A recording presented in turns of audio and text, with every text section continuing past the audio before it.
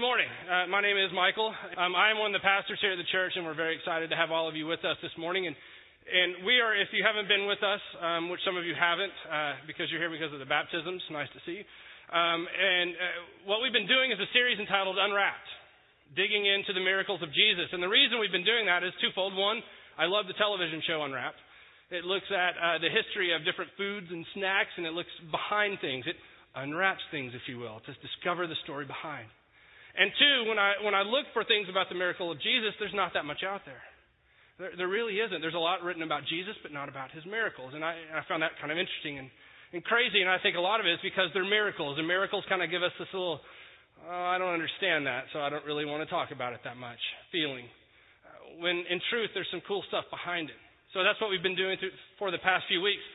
Last week we did water to wine, and this week we are doing Jesus and calming the storm in Mark chapter 4. If you have your Bibles up and up there, that's where I'm going. But first, a public service announcement from your good friends at New Heights. If you remember when we did an environmental series a few months ago, we gave out these green plastic water bottles. They were wonderful. We said, take them, don't use the throwaway bottles because that fills up our landfills and blah, blah, blah, all that stuff, and it was good stuff. But and use these instead. And then something's come up.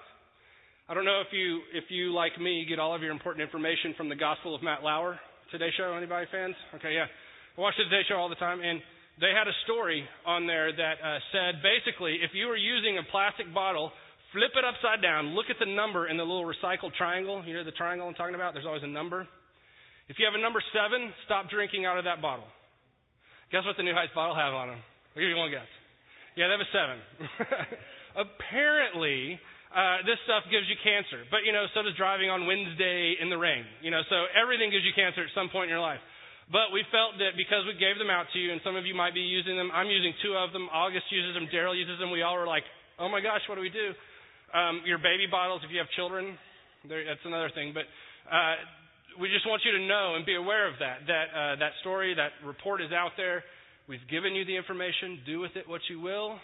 If you want to continue using your bottle and say, I'm going to get cancer somehow, it might as well be through a New Heights bottle, go right ahead. Or if you just want to don't throw your bottle away, recycle it so that it can then be made into a number 8 bottle somewhere down the line and even more cancer. So there you go. That is my public service announcement. On that note, there was something right out here by the trailer, our Fishing Under the Bridge trailer. There is a new green and yellow Abitibi paper recycler.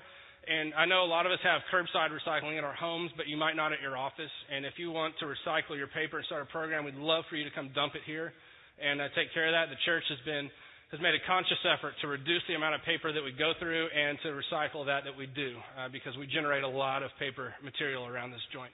So I just want to let you be aware of that. And then the third thing I have to say is I don't even think I said it at 11 o'clock, but I did it at 9:30 last week, and I got some comments about it, so I will make a statement. I said last week something that led someone to the effect, this is the time of year when Methodist pastors move. Methodist pastors are on a connectional system. And every year you come up for movement, and the bishop goes through, I picture it, a dark, smoke-filled room, and they have like playing cards with all the pastors' names on them, and flip it over. What are his stats? He's horrible at compassion, but he's a pretty good preacher, okay? And then they move them around the conference. Our conference goes from San Angelo all the way down to the valley. We have a huge conference. And this is the time of year when pastors are getting up in front of their people and saying, I'm no longer going to be here. And you bring up somebody, this is going to be your new pastor. I'm not going to. Apparently something I said last week made somebody think that I was leaving. We're not. Jen and I are going to be here for the next 2 years. We're locked in. They can't move. I'm untouchable. I'm like Elliot Ness. They can't move me for the next 2 years, so I'm here at least for 2 more years. So if you're worried about that or happy about that, too bad. You got me for the next 2 years. There you go. That's out there. Now back to Jesus. Goodness, back to the stuff we're talking about. Jesus and calming the storm. Now, this is, you know the story. I know you do. You know the story of Jesus calming the storm. It's one of those miracles. It's out there. It's talked about a lot. It's in songs. It's all kinds of stuff. I want to talk today about what I think that story is really about. I'm going to kind of give you some background information, and I'm going to tell you what I think the story is really about because it might not really be about the calming of the storm. When I was in high school, I had the opportunity to be a page for the U.S. House of Representatives. I was in high school in California, and I went over to D.C., and I was appointed by Congressman Don Edwards. And Don Edwards was, I don't think he's still with us anymore, he was an extremely liberal Democrat on Congress. I mean, just way out there. And at the time, I had Ditto tattooed on my arm. Anybody know what I'm talking about? Ditto Rush? Yeah, I was hard right. I was living in the San Francisco area, and, anything they told me, I was the other way. Like country music, I was all about. I was like, I'm from Texas. I'm not from here. And so I was like that. I even got in trouble one time in a local newspaper. They interviewed me, and I said that I didn't support anything that Edwards had put through Congress in the last year, and I got a call from his office. We appreciate you talking to the press, but don't say that anymore. Pretty much, I was like, okay. But when you get to the House, this is what happens. All the Democrat pages are over on one side. At that time, it was on stage left.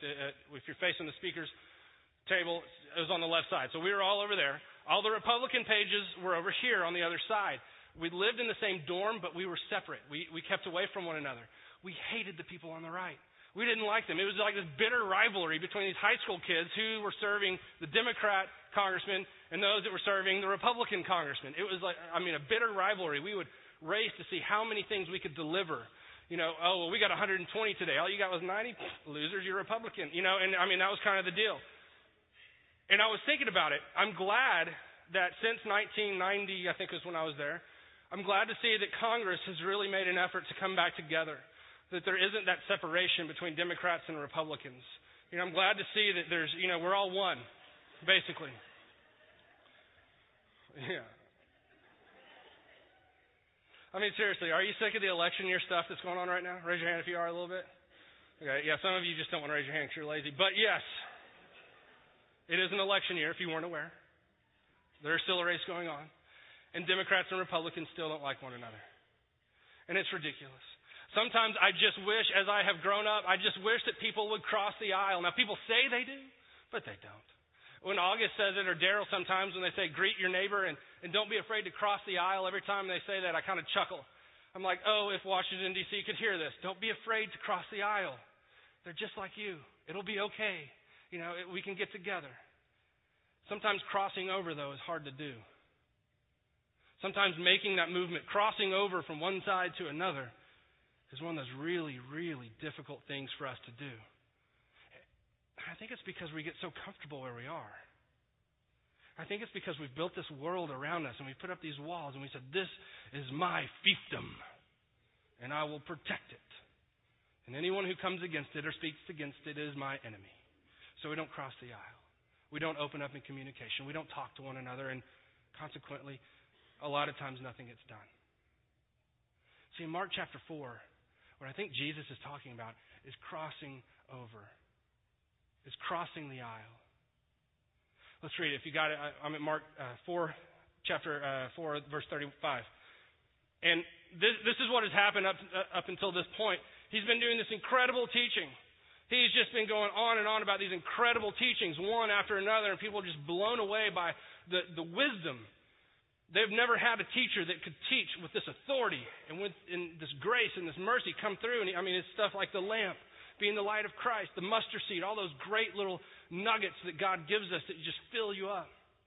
And then after he does the mustard seed, that night, this is where we pick up. As evening came, Jesus said to his disciples, let's cross to the other side of the lake.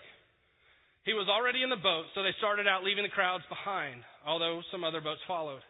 But soon a fierce storm arose. High waves began to break into the boat until it was nearly full of water.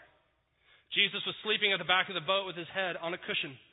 Frantically, they woke him up, shouting, "Teacher, don't you even care that we are going to drown?" When he woke up, he rebuked the wind and said to the water, "Quiet down." Suddenly, the wind stopped, and there was a great calm. And he asked them, "Why are you so afraid? Do you still not have faith in me?" And they were filled with awe and said among themselves, "Who is this that even the wind and the waves obey him?" Okay, let me give you a little background information about the guys at this time, about the young men in the boat with Jesus. Some of them were fishermen, yes. But all of them were scared of the sea. See, it's something to this period of time, during this time, the sea was known as the abyss. It was the great evil. It is where evil resided. There was stuff that they didn't know about it. They were scared of it. They were fishermen. Yeah, but they never went that far from shore. To cross to the other side of the sea was crazy. You would go around. You would hug the shore and just take you a long time, but you'd go around that way. To cross over was unheard of. Sure, some people did it, but not all people. They were deathly afraid of the water. So when they get in the boat, well, Jesus is already in the boat. He's like, let's go. They get in the boat with him, and he's like, let's go to the other side. I'm sure at that moment they were all a little scared. And then the storm comes. See, here's the deal about geography around this area. There is such geography of mountains and valleys and all kinds of stuff that on the sea it can be a beautiful sunshine bluebird day, and then just like that, the storms can roll in, the waves can get nasty, and it changes at a moment's notice. They knew that this was a possibility. That is part of the whole fear. And so here they go, setting out across the sea. I don't know if any of you have ever been on a boat when rough waves and rough weather has come. It's happened to me twice in my life. One, I was deep sea fishing with my brother. We were in California at the time, and we'd sail underneath the Golden Gate, and we'd go out there, and it's a great experience. And then all of a sudden, it was just like, one of those just, whoa, throw your hands up, whee. It was, you could see a boat right next to you, and then it was gone. It was just water. And then 30 seconds later, hey, there they are again, and they're gone again. And, it was waves that were huge, just enormous swells, really. And it just made me sick. We couldn't see land. I was just, I didn't lose it. The only guy who did, he threw up twice and caught 2 fish. Only guy that caught a fish the entire day. Like, dang, that's what you got to do? Chum. It was one of those things where I was really kind of nervous and scared, but I was on a big boat. The second time was I was in a small boat. It was a bass buggy. If any of those, if you know what that is, it's a little bitty boat. And if you can picture me in one of those, it's like a gorilla on a little car. So me, this big guy on a little bass buggy, and my wife, we went out to this lake in Fort Worth, Eagle Lake. And we go out to this lake, and we're doing a little fishing. And it was just, the wind was just blowing. There were all kinds of boats out there, and jet skis. I don't like you people, but there's all kinds of people just creating these huge waves. And I got really scared. I was really actually frightened. I don't think I told Jenna this, but I was really scared because water was like coming over our little, we sit this far out of the water in the first place, and water was just coming over, and I was like, we're going down. And I'm going to have to save my fishing poles, my tackle, and Jenna, and the motor. And, I was actually kind of worried. So we went back into this little alcove where we were away from everything.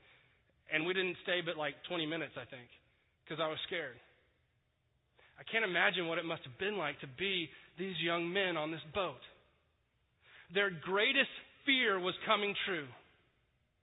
They were crossing this thing that they had just, the abyss. And here come these waves. Their greatest fear. They were so petrified. And there's Jesus sleeping in the front. Dude, wake up! Jesus wakes up and he calms everything down. Now that's cool. And that's amazing. And what does that show? It shows that God has power over anything. Over the greatest evil of the time, he has power over it. Bam! Done. You have nothing on me. I am the Messiah. Calm down. The waves calm. If you remember what happens, it's a pretty miraculous time period. In the story, he goes across, and then Legion. Remember the guy who's just infested by the legion of demons comes to him, and he gets rid of those and sends them into the pigs, and then they leave. They go back across the water. The disciples are like, seriously, we just got here. They'll go back across, and then 2 more miracles happen. The old lady reaching out to grab his cloak so that the bleeding would stop, and then the little girl that he brings back from the dead. It's miraculous stuff going on. But if you focus on those things, you miss what was happening. You miss what God called them to do. God called them to cross over the sea. He called them to leave their place of comfort, to leave their homes. These guys hadn't left this little square area in their lives. And Jesus says, let's get in the boat. And they're like, okay, cool, I'm down with that. Now let's cross over and go to a place that most of them would never have gone except for Christ. few weeks ago, some of us were in New York for a conference, a church conference, and it's kind of a weird conference that we went to. It's 18 minutes for every speaker. So every speaker's like bam, bam, bam, and this one guy gets up and he goes, "I only have 18 minutes. I'm an old Baptist preacher. 18 minutes is my intro. So here it is right here." And he gives us his main point, and then I stopped listening. I was like, "Don't never give your main point up front, dude." I'm just kidding. But there's all kinds of speakers that were some were believers, some weren't believers, some were from scientific backgrounds. There's this guy Francis Collins. I don't know if any of you have ever heard of him. He is the head of the Human Genome Project. Yeah, if your title is that, you're smart. I mean, when they introduced him, they said he is the smartest guy in the room, without a doubt. And he gets up there and he speaks about DNA, and they've sequenced the entire DNA structure of humanity. And he's a believer in Christ, by the way. Hardcore believer in Christ. And evolution, it's a talk for another day. And then this other guy got up, Kimball, who spoke about the environment. And then they had some non-believers. And one of the non-believers who got up, his name was Ibu. I don't remember his last name, but it was Ibu, his first name. I remember that because I kept following around people in my group going, "Ibu?" Like that surprises any of you. And so Ibu gets up and he speaks, and he's a Muslim. And he got up and he spoke, and he said basically that we need to come together. Christians and Muslims need to come together in love, that love needs to be the basis and grounding of all things. I didn't agree with everything Ibu said. In fact, really, there wasn't much that I agreed with. But his main point, I do. He was saying we need to cross over. We can't be afraid anymore to cross the aisle and interact with people who don't believe what we believe. He came down very hard on Christians. He said some things that I thought were very inflammatory, and I mean, that was his point. His purpose was to be there to stir it up. And he said some stuff that I just, I couldn't get behind. The reason he started all this, he has this thing called the Interfaith Youth Council. You ever heard of that? Interfaith Youth Council. And what they do is he started with this Christian girl who's a friend of his, and he told a story about her that after 9/11, a Muslim temple in her area was burned down. Somebody burned it down. And she lived very close to it. And because she said, I was a believer of Christ, I felt compelled to go and help them rebuild their temple. Now, I don't agree with that. She said because that's what Jesus would have done. I don't agree with that.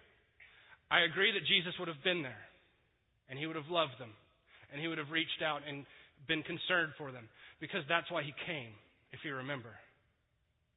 He came to all people, the people that religion and church had cast aside. I mean, he got in trouble for it. The Pharisees were all over him because he would talk to prostitutes and tax collectors and the worst of the worst. People that had been kicked out of the temple, kicked out of the church. Jesus goes, "You're the reason I'm here. You're the ones I want to reach. That's why I've come." I don't agree with all of what Ibu said, but I agree with the fact that we need to begin to cross over. That we need to begin to not be afraid of crossing the abyss, whatever that abyss is. We need to reach out to the Muslims, to the Jews, to the agnostics, to the Baptists, to the atheists. Just kidding. But we need to reach out, and we can't be afraid. Now, we can't water down what we believe. When I cross that abyss, I'm bringing Christ with me. And I'm bringing it, Jesus says, I am the way, the truth, and the life. No one comes to the Father except through me. I'm bringing that with me. But I still got to cross over. I still need to make that move to cross over the abyss. At last year's conference, one of the things that God really put on our hearts was kind of to do this. I don't think I would have termed it in this way, but was to start a coffee shop in another part of town. And you've heard me speak about it before. It's called The Foundry. It's on McCullough and Weisach, right on the corner there, McCullough and Weisach. And we've been struggling to get city permits and stuff, and we finally got them. And electricians are almost finished, and the plumbers are just about done. And we're really close, about 3 weeks out from opening up. And when we originally thought of this, when we originally started, kind of thinking this, and God was moving on some of our hearts about this, what we thought was we would go into this community that is so vast and so varied. The population over there is just crazy varied. And we would go in there as undercover Christians. You know, we'd walk in with our coffee shop, and I'd have my little apron behind, and I'd say, you want a white chocolate mocha? Yeah, that's cool. And never tell them that we were believers. We were going to wait for that relationship to happen. We were going to wait for them to come in, and I, like Bob. Oh, I know Bob. Bob, you come in all the time, and I know that you want this drink, and you know, here you go. And then Bob starts opening up to me, and finally I have this opportunity to go, oh, Jesus. But as we were over there, we started to think about it, and I was really convicted that that was kind of the wrong way to go. I mean, I've been over there in the past few months. From time to time, I'm over there most of the days of the week, and people from the neighborhood have come in, and they are so excited that we are coming there. They are so excited that they're going to have their own local coffee shop where they can hang out and get free internet, and they are so pumped. The neighborhood's talking about it. They walk in, they're like, are you the owner? I'm like, yes, I am one of the owners. We're owned by 5,300 people, essentially. But I just say, yes, I'm one of the owners. And I think that's taking away from God's call to us, from crossing the abyss and going into a community, a different place than we are. Maybe I should say, yeah, I am, but we're owned by a church. There's a lot of us. See, I think if we go in an undercover kind of fashion, undercover brothers and sisters, we miss the calling to cross over. So what we've been talking about and what I've really been praying about is maybe we need to go in and not be afraid of the fact that Christ sent us there.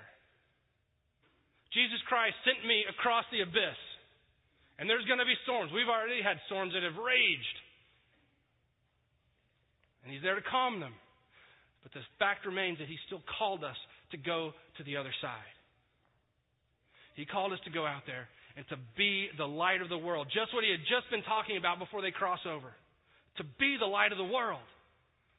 You can't be the light of the world if you're not telling what the light is. So what we want to do is we want to make it an environment, not where you walk in and we're like, do you love Jesus? Because if you don't, you can't have coffee. No. We want to make it an environment where you can come in and have a conversation. You don't believe in God, you don't believe in Jesus? That's okay, I love you, brother. And let me tell you what, over time, I'm going to tell you about Him. And if you don't like it, sorry. That's why I'm here. That's why God sent me across the abyss. So we want to start a conversation in that community and bring in all those people. Bring in those artists that live around there. Those atheists, those agnostics, those Jews, those whatever. Bring them all in, start a conversation, and talk about the community. We all want the community to be a better place.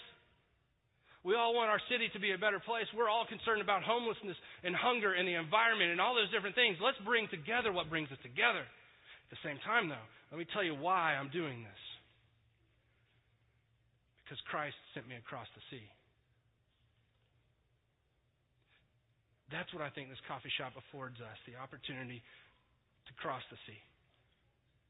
To walk in that miracle of Jesus Christ, where He took young men and had them conquer their greatest fear in the name of Jesus. We're going to open in a few weeks, as I said, about 3 weeks, hopefully, is, foregoing any more storms. And I just want to offer to all of you the opportunity to come and to be a part of crossing the sea.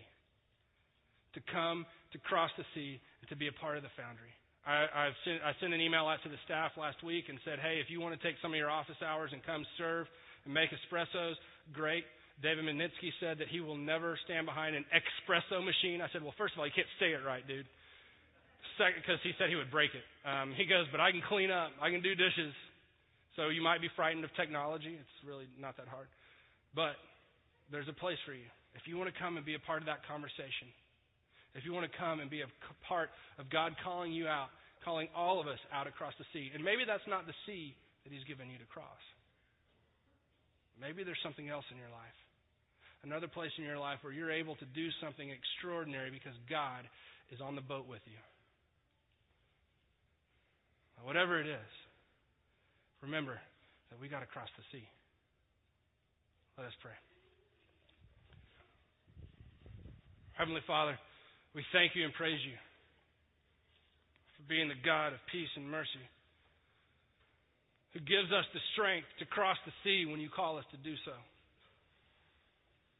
You show in this example of this miracle on the sea that you are with us, and that when those rocky times come and when those waves are trying to take us down, that you are there to give us peace and strength.